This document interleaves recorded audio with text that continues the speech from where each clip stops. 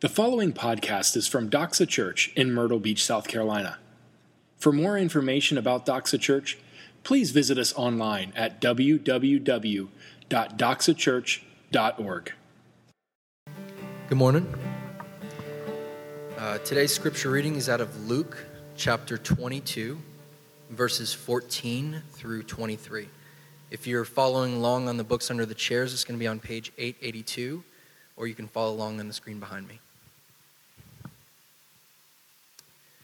And when the hour came, he reclined at table, and the apostles with him. And he said to them, I have earnestly desired to eat this Passover with you before I suffer.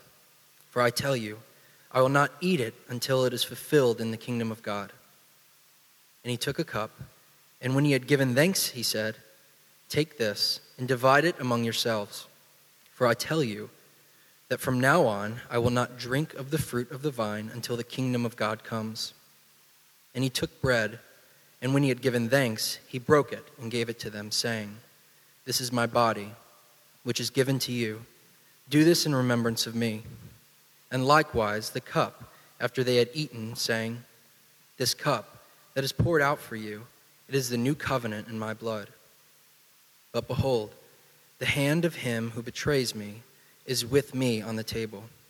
For the Son of Man goes as it has been determined. But woe to that man by whom he is betrayed. And they began to question one another which of them it could be who is going to do this. This is the reading of God's word. You may be seated. So here's something I know about every person in this room. Now, some of you I know really well, too well, Dale. There's some of us in this room that I kind of know okay, and then some of you I've never met before. But here's something I know about you. No matter who you are, or where you're from, or what brings you here this morning, here's what I know. That you want to change. Every person in this room, no matter how well life is going for you, or how poorly life is going for you right now, one thing that we all have in common is that every person in this room wants to change. There's something about your life, your personality, your circumstance, habits, something that you would like to change. If you could have one wish this morning, that would be the thing that you would change. It might be circumstances around you. It might be something that you do. It might be something that you're doing right now. It's something that we all share in common, is that we all want to change. No matter where we are in life, we want to grow. We want to be more. We want to do more. We want to be better. And yet here's something else that many of us share in common this morning, is that there's a secret, either knowledge or fear inside us, that we either know that we can't change because we've tried before, or we're afraid that we can't change. We're afraid that we're stuck right where we are, and that thing that really needs to change, that could bring down your life, could bring down your marriage, could bring down your family, could bring down your career, maybe I won't be able to change it after all. So we're in the season that's leading up to Easter, and traditionally in the history of Christianity, it's the 40 days before Easter is called Lent. And historically or traditionally, what happens in Lent is that Christians meditate on, think about, examine their heart to see what in my life needs to change. It's a season of examining in my heart what is in my life is not in proper alignment. What is it in my life that is out of order, that is out of the way that things should be? We'll be thinking about that this morning. And here, hopefully this will be some encouragement to you as we go along, is that one of the interesting things about Christianity is, unlike some other religions and like some other cultures, we view our heroes very differently. Other cultures and other religions, we have to kind of prop our heroes up to be almost infallible. Think about the early legend in America of George Washington, right? He was always honest. He's a kid. He cut down the cherry tree for some reason, and somebody asked him, "Did you cut down the cherry tree?" And he said, "I can't tell a lie. I did cut it down." We call Abraham Lincoln Honest Abe. We have to try to build these fables around people so that our heroes that make them seem infallible. But Christianity is very different in that our heroes, we'll start with the apostles today, the 12 people, the 12 men who were Jesus' inner circle, handpicked by Jesus to be his inner circle, those 12 men are incredibly fallible. They are messed up dudes. Jesus picks them, and they're not exactly the cream of the crop when he picks them. They're peasants, they're fishermen, they're a couple of guys that call them the sons of thunder, so they're the partiers. He pulls a tax collector, which nobody trusts, is like an IRS agent on his, maybe more like an attorney, Jonathan. He grabs an attorney and he puts him on his team. Nobody really trusts him.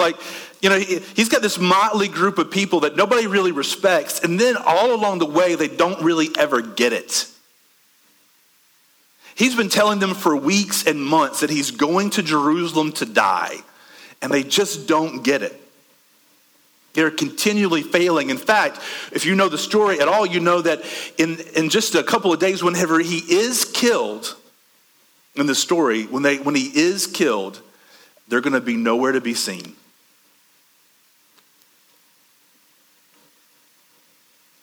So you're in good company if you're a person that needs to change and you have trouble doing it. They say a man is known by the company he keeps. So what does that make Jesus?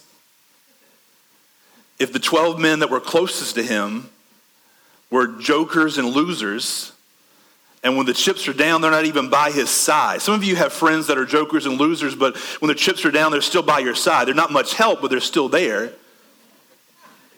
They just forget them altogether. He's hanging out with people who are in dire need of change. So we're going to look here at this last night of Jesus' life, this last meal that he has. And we're not just going to look on how he spends it, but we're going to see who is he spending it with. And we're going to see three things this morning. We're going to see Jesus eats his last meal. Jesus eats with dirty, rotten traitors. Jesus eats with selfish social climbers. And Jesus eats with weak-willed, wishy-washy friends. Jesus eats with dirty, rotten traitors. Jesus eats with selfish social climbers. And Jesus eats with wishy-washy, weak-willed friends. Starting in verse 1 of chapter 22, if you have your Bible open, now the feast of unleavened bread drew near, which is called the Passover, and the chief priests and the scribes were seeking how to put him, or that's Jesus, to death, for they feared the people. So here's what's going on. Jesus has turned the nation of Israel upside down. He's come to Jerusalem now on the biggest week in the Jewish calendar. There are thousands and thousands of extra people in the city of Jerusalem. He is preaching by day in the temple and drawing huge crowds. And he is upended the social structure, the power structure that the chief priests and the scribes, which are their buddies, are used to. And so they have been trying to figure a way to get Jesus marginalized for a while. Then they try to figure out how they can shut him up. And now they finally decided the only way we're going to be able to do it is we're going to have to kill the man to shut him up. But here's the problem. We can't go out and arrest him when everybody's around because the people will mob us because they like him. So we have to figure out a way to find out where Jesus is when the people aren't around so we can arrest him and kill him when the mobs of people won't hurt us in return. So then it tells us in verse 3, then Satan entered into Judas, called Iscariot, who was one of the number of the 12. So, by the way, this is one of Jesus' inner circle. Satan enters him. He went away and conferred with the chief priests and officers how he might betray him to them, and they were glad and agreed to give him money. So he consented and sought an opportunity to betray him to them in the absence of a crowd. We'll come back to that in a minute. And then came the day of unleavened bread in which the Passover lamb had to be sacrificed. And so Jesus calls Peter and John. And he says, here's what I want you guys to do. I want you guys to go and prepare the place that we're going to have the Passover meal together. And they said, how are we going to do that? Verse 9, where will you have us prepare it? And he said to them, behold, when you've entered the city, a man carrying a jar of water will meet you. Follow him into the house that he enters. And tell the master of the house, the teacher says to you, where is the guest room where I may eat the Passover with my disciples? And he will show you a large upper room furnished. Prepare it there. And they went and found it just as he had told them. And they prepared the Passover. So Peter and John go, they prepare the Passover. Then Jesus and all his 12 inner circle, they come to the upper room. They're going to celebrate Passover together, which, just by the way, would have been unusual already because you always celebrated Passover with your family. And so Jesus is making a statement about these disciples are his family, which is an interesting thing when you think about just like what losers they are, and he knows that they're losers. And so they get together and they have the Passover meal. And while they're sitting there, verse 21, we'll start with verse 20. And likewise, the cup after they had eaten, we're going to come back. He took it saying, the cup that is poured out for you is the new covenant in my blood. But behold, the hand of him who betrays me is with me on the table. For the Son of Man goes as it has been determined, but woe to that man by whom he is betrayed. And they began to question one another which of them it could be who was going to betray him. Now here's the interesting thing is that Judas was a trusted member of Jesus' inner circle. He was one of the 12 who were very close. So Jesus had like a large crowd of people always around him. Then he had about 500 people who were like his kind of congregation. And then he had 75 people who were his disciples who were like being trained for ministry. And then the core of that 75, he had 12 men who were his very closest inner circle.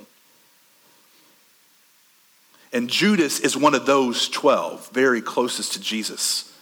For years now, maybe about 3 years, Judas would have shared meals and would have slept wherever Jesus slept the whole time. Judas had gone out with the other disciples under the authority of Jesus and had performed miracles in his name. And on top of that, he was the keeper of the money bag. He was the treasurer for their little ministry. So he was a trusted man.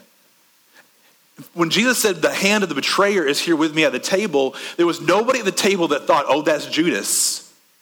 They all were wondering, I wonder who it could be.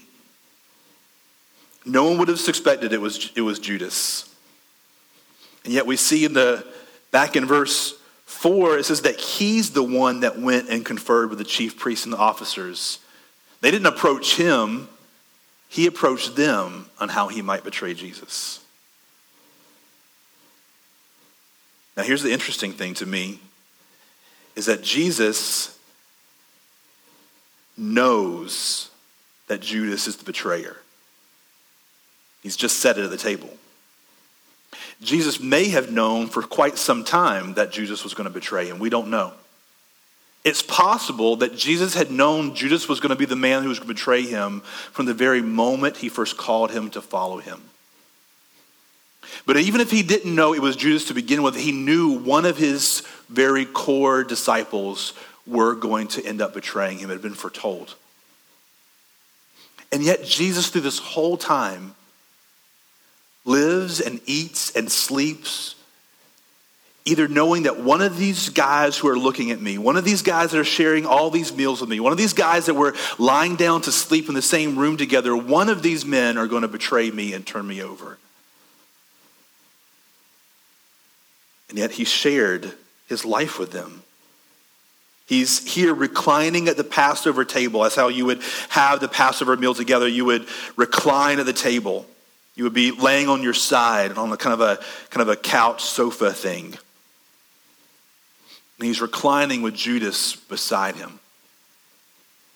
He's not angry. He's not being passive aggressive.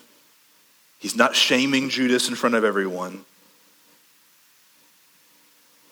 He's there showing him patience and love to the very end. Now, we don't really see much about Judas until this moment. We know he was the keeper of the money. But we don't really know. The question that I have is, how did he get to this point? How did Judas, one of the men who followed Jesus, had been sharing life with him for all this time, how did he get to the point where he's like, hey, I'm going to go betray Jesus? And not only that, how does he get to the point so that he's opened his life up to such so that Satan comes and possesses him? How does he get there? Well, the answer is it probably happened little bit by little bit. We know that Judas had been embezzling for a little while. They would collect money for the poor, and Judas would take some of that out for himself. It happens, but that's the way it happens. It happens little bit by little bit. A little bit of betrayal, a little bit of a callous heart, a little bit of a selfishness. And slowly our heart is growing harder and harder, and we don't even realize it. You see, Judas wanted to change things. He was looking for Jesus to come and set up the kingdom the way that he wanted Jesus to set it up for. Maybe he was frustrated with Jesus wasn't doing it the way he wanted him to do it. But we do know that he was looking for power and he was looking for money. And when he saw that this train wasn't going in that direction, he decided he was going to take matters into his own hands and he was going to cause change to happen the way that he wanted it to happen. He came to Jesus looking for a change in his circumstances, and that's really the way a lot of us come to Jesus, isn't it? We first come to Jesus because we're fed up in our life, we're at our wits' end, we don't know what else to do. You know, they say there's no atheist in a foxhole, right? And some of us have been in our own foxhole. Maybe the chips are down in our life. Relationships are bad, broken marriage, kids, finances, whatever it is that brought you to the final end. And in your own personal foxhole, you cry out to God. Many of us, we first come to Jesus because we're looking for a change in our circumstances. But Jesus never became anything different to Judas. Jesus was always the heavenly Santa Claus for Judas. And when the presents stopped coming the way that he thought they should come, his heart turned far away from him. The scary thing for me and the scary thing for all of us in this room is that we all do that, don't we? We come to Jesus looking for our own agenda, and whenever he doesn't do it the way I want him to do it, we either try to force change on our own. Here's a scary thing. Proximity to Jesus doesn't save you. Judas shared life with Jesus. He shared meals with Jesus. He may have slept beside Jesus in the same room. Hearing Jesus' teaching, even hearing Jesus teaching firsthand, like you guys are having to hear me preach this morning, Judas got to hear Jesus himself preach the gospel. That doesn't save you. Seeing miracles performed in Jesus' name doesn't save you. Judas had seen Jesus raise the dead, heal the sick. In fact, he had participated in that himself in the name of Jesus. It didn't save him. Sharing the first communion meal with Jesus doesn't save you. Judas was witnessing history firsthand. We're going to celebrate communion this morning. He was celebrating the initial, original communion. It didn't save him. Only humble faith saves you. Only seeing Jesus as your king saves you. Not a king that's going to put you in a position of power so you can reap the benefits, but your personal king who whenever he says go, you go, and he says stop, you stop. Only seeing Jesus as the prize saves you. Jesus isn't a means to another end. He is the prize himself. The hardening of our hearts happen slowly and gradually. We may be aware of it or we may not be aware of it, but we often watch it like a hypnotized bystander. If somebody asked you could say, yes, I know my heart is being hardened, but it starts to matter less and less to you. And I pray there would be some in this room today who would be awakened from that deadly slumber. I pray that I would be awakened from that deadly slumber. Awake, O sleeper, and arise from the dead, and Christ will shine upon you. Jesus ate with dirty, rotten traitors. And Jesus ate with selfish social climbers. We see Judas who, we can understand how he's going wrong. Satan himself entered into him, right? Well, the rest of the disciples, the rest of the apostles, his inner circle, they're not doing that great either. Look at verse 24. So Jesus has been telling them for weeks and months, I'm going to go to Jerusalem to die. They had the Passover meal. He just stood up and said, this is my body broken for you, and this is my blood shed for you. He sits down. He says, the man who's going to betray me is here at the table. And what's the next thing we see recorded? A dispute also arose among them as to which of them was to be regarded as the greatest. Jesus is facing down death this very night. And they're arguing over who's going to be the greatest. We see Jesus' closest friends are with him, and they love him, and they care for him, and they have faith in him, but yet we see that they are, at their core, they're selfish and they're power hungry. They're selfish social climbers. They're drawn to Jesus for, at least in part, for what they will get in return. They want to be served, or they want Jesus to get them in a position to be served. And isn't that the American dream? The American dream is to get my life in a position so that I don't have to do anything I don't want to have to do. I don't want to have to do anything I don't want to do, sorry. And anything that I don't want to do, I can have enough money that I can outsource that to someone else. That's the true American dream. We want to be served. And yet Jesus throws that idea on its head. He says the path to greatness isn't marked by it's not like marked by service, like I have to serve in order to get to a position of greatness. He says greatness is service. Serving is greatness itself. After all, in verse 27, for who is the greater? The one who reclines at table or the one who serves? Well, they would have answered us, the one who reclines at table is the greatest. But he says, but I am among you as the one who serves. Jesus came not to be served, but to serve and to give his life as a ransom for many. And while many of us were drawn to come to Jesus, looking for what we can get in return, looking for to climb in social status, God, help me to make more money, help me to have more friends, help me to have a better body, help me have a nicer car, help me be more successful, help me to do. Jesus says the path of greatness is the path of service.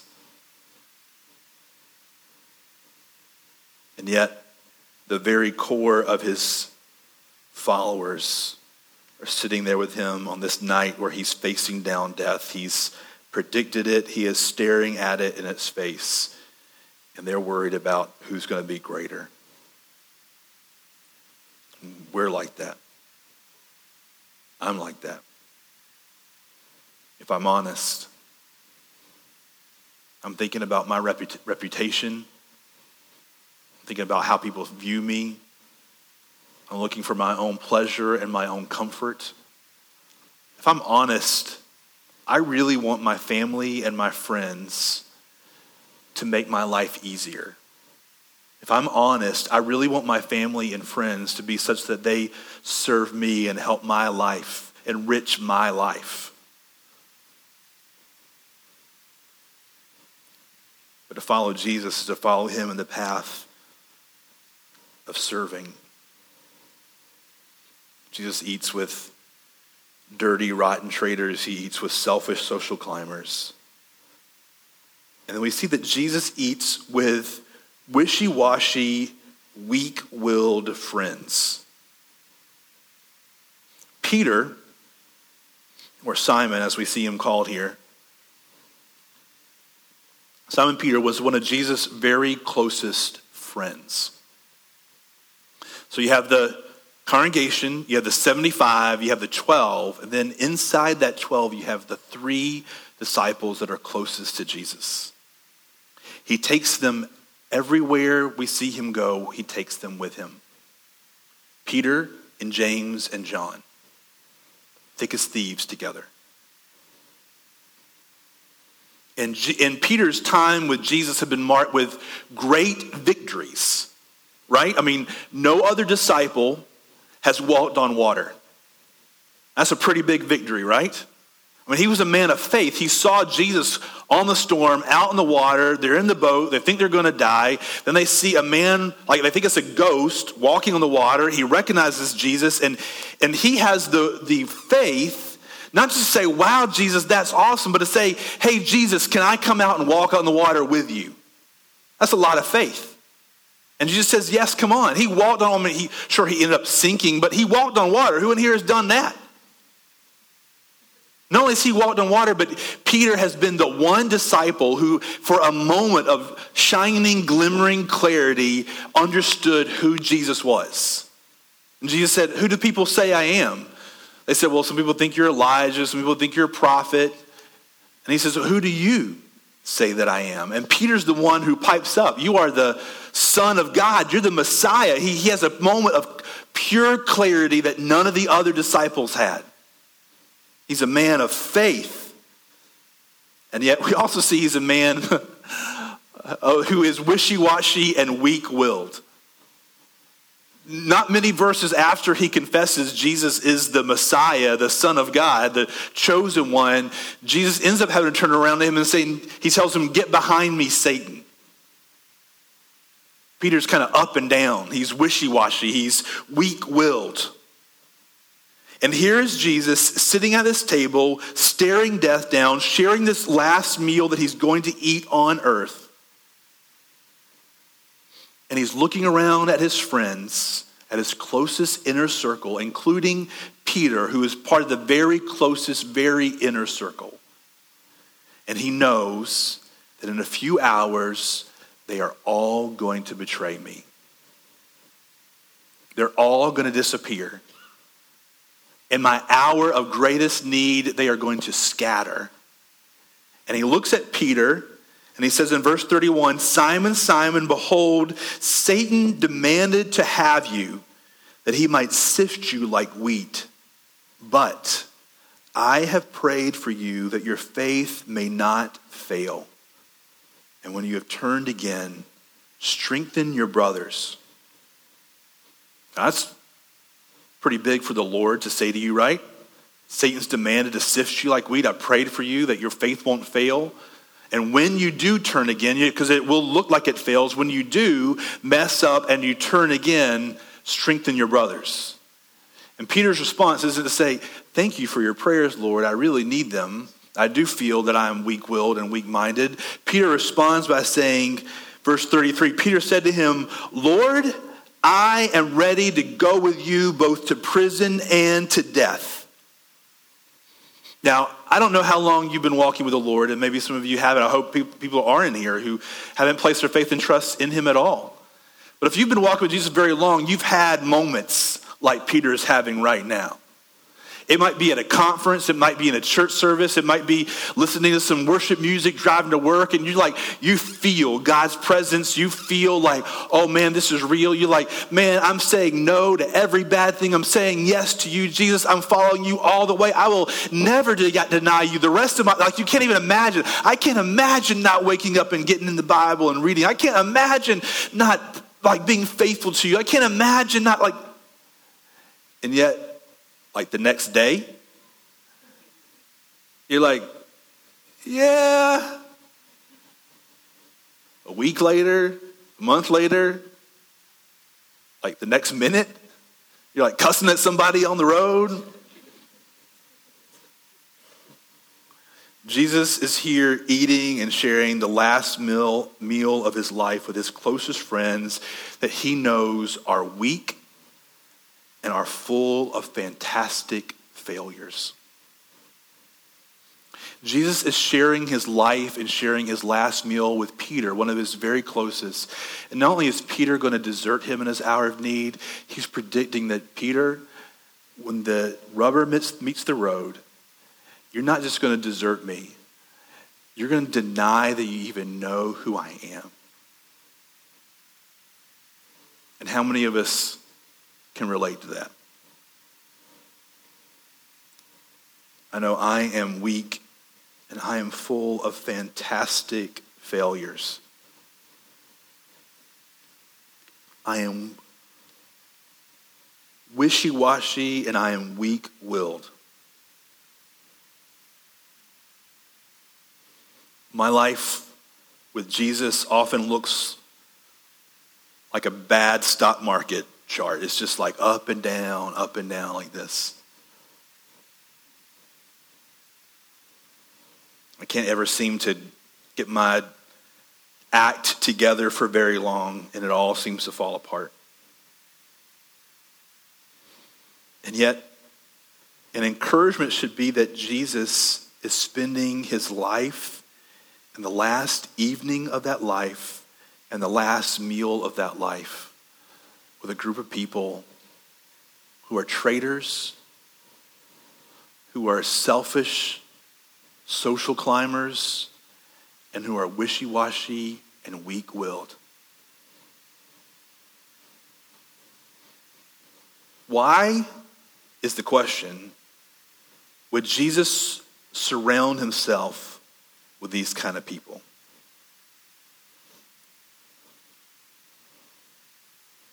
Well, it tells us a few things about Jesus, and it tells us a couple of things about the disciples and about ourselves. The first thing it tells us about Jesus is that he is patient. Jesus called these disciples, and along the way he knows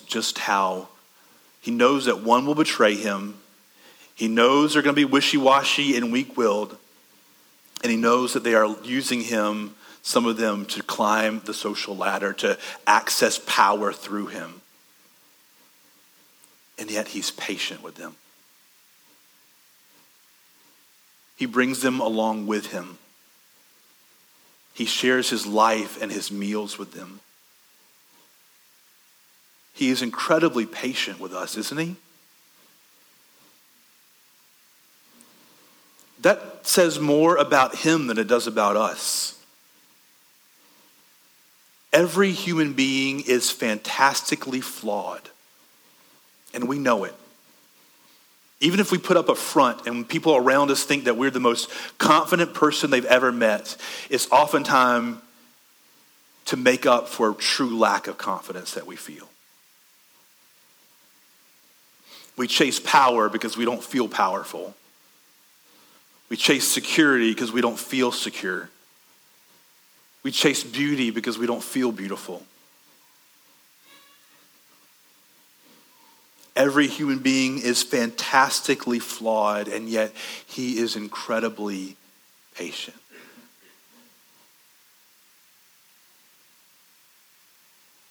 Doesn't that make you want to love him? He is so patient with us. Whenever I sinned yesterday and I confessed to him afterwards, it was no surprise to him. It didn't throw him off. It didn't derail him. He didn't say, oh man, I didn't see that coming, or I wouldn't have called him to be my son. He saw every wrong thing that you would do, not only in the past, but everything in the future. And he is patient through it. It tells us that he is not only patient, but he is forgiving. He's sitting at the meal with Peter, knowing that Peter is going to betray him. And he's already forgiven him before he even does it.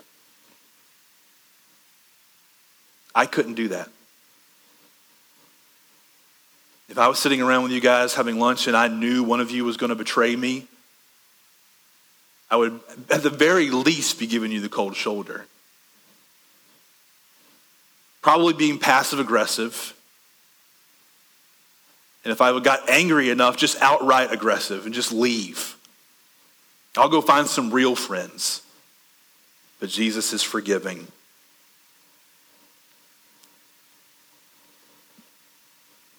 He's patient, he's forgiving, and he is committed. He's playing the long game with his disciples. And he's playing the long game with you in your life. He doesn't see you as, he hasn't called you as his daughter or his son because of who you are today. He's called you as his daughter or son because of who you will be 1,000,000 years from now. A glittering, shining trophy of his goodness and grace. And it tells us a couple of things about us. Number one, that we as humans are capable of great wickedness. Isn't that true? Like, don't think about other humans, but like if you look at human history, it's full of just tremendous wickedness and atrocities that you have to wonder, like just watch the news. How could that happen? But don't project it onto other people. Think about your own life. And let me think about my life and just how wicked I am and have been. The things that I've done and the things that I've thought about doing that I didn't do, but I really wanted to. To those who were closest to me, that I love the most, who trust me the most. Things that I didn't do, but I entertained doing, that I would be embarrassed for you to even know. We are capable of great wickedness, but here is the hopeful thing on the other side, is that we are also capable of great change. These apostles that don't get it here at the last meal are going to desert him and scatter everywhere. Peter, who's going to betray him and deny that he even knows him 3 times. And just a few weeks from now, they're going to be standing boldly proclaiming the name of Jesus, regardless of what it will cost them, and it will cost every one of their lives. We are capable of great wickedness. And yet we are also capable of great change. And how does that happen? Well, let's look back the passage that Tyson read for us, starting in verse 14.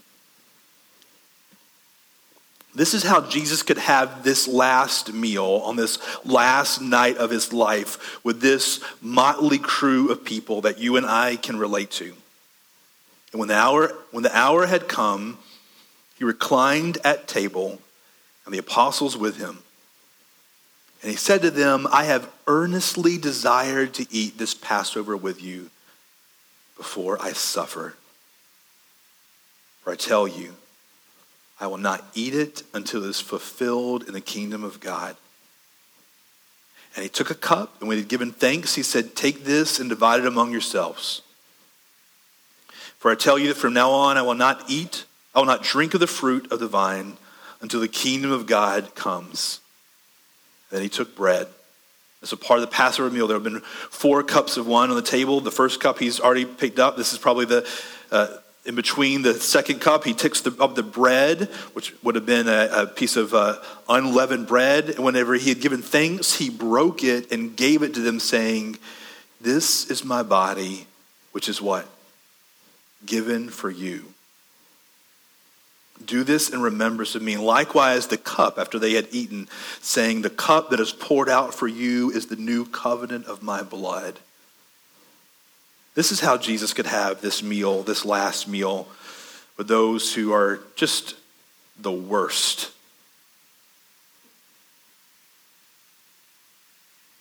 This Passover meal would be remembering when the Israelites were in Egypt.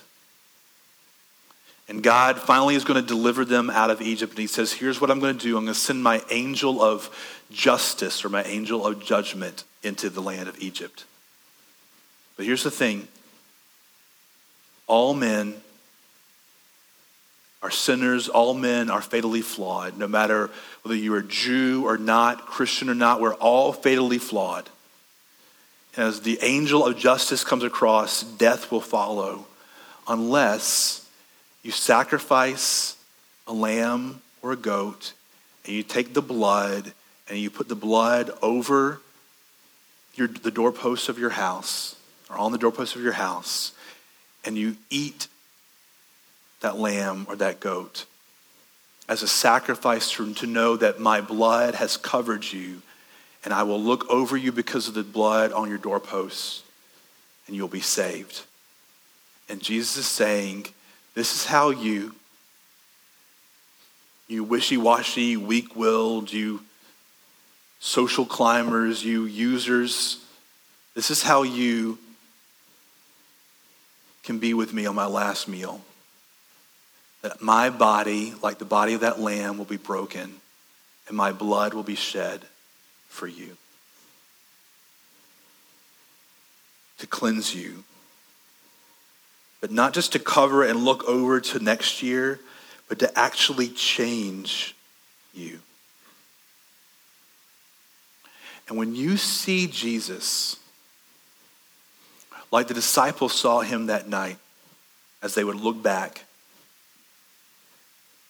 as the one who is patient and forgiving and committed, all the way to the point of serving them on the cross to shed his blood and give his life for them. When you see him as that, in light of your own sorriness and wickedness, then he becomes precious to you.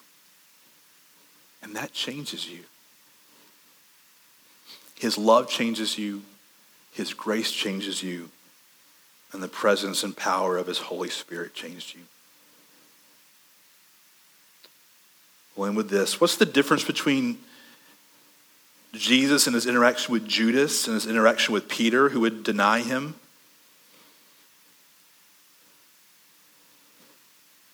Peter would come back to him. Peter would repent. And Peter would believe in him, even though that belief was oftentimes faltering. The only hope for true and lasting change is at the table with Jesus. We're going to sing together, or at least the band's going to play. Let's just take a couple of minutes while they play. If you want to sing, if you want to sit, whatever is appropriate for where you are right now. Just to think and meditate about, where is your heart? Is it hardening? Are you looking at Jesus for what you can get out of him and you get frustrated when you don't get it? Are you wishy-washy and weak-willed?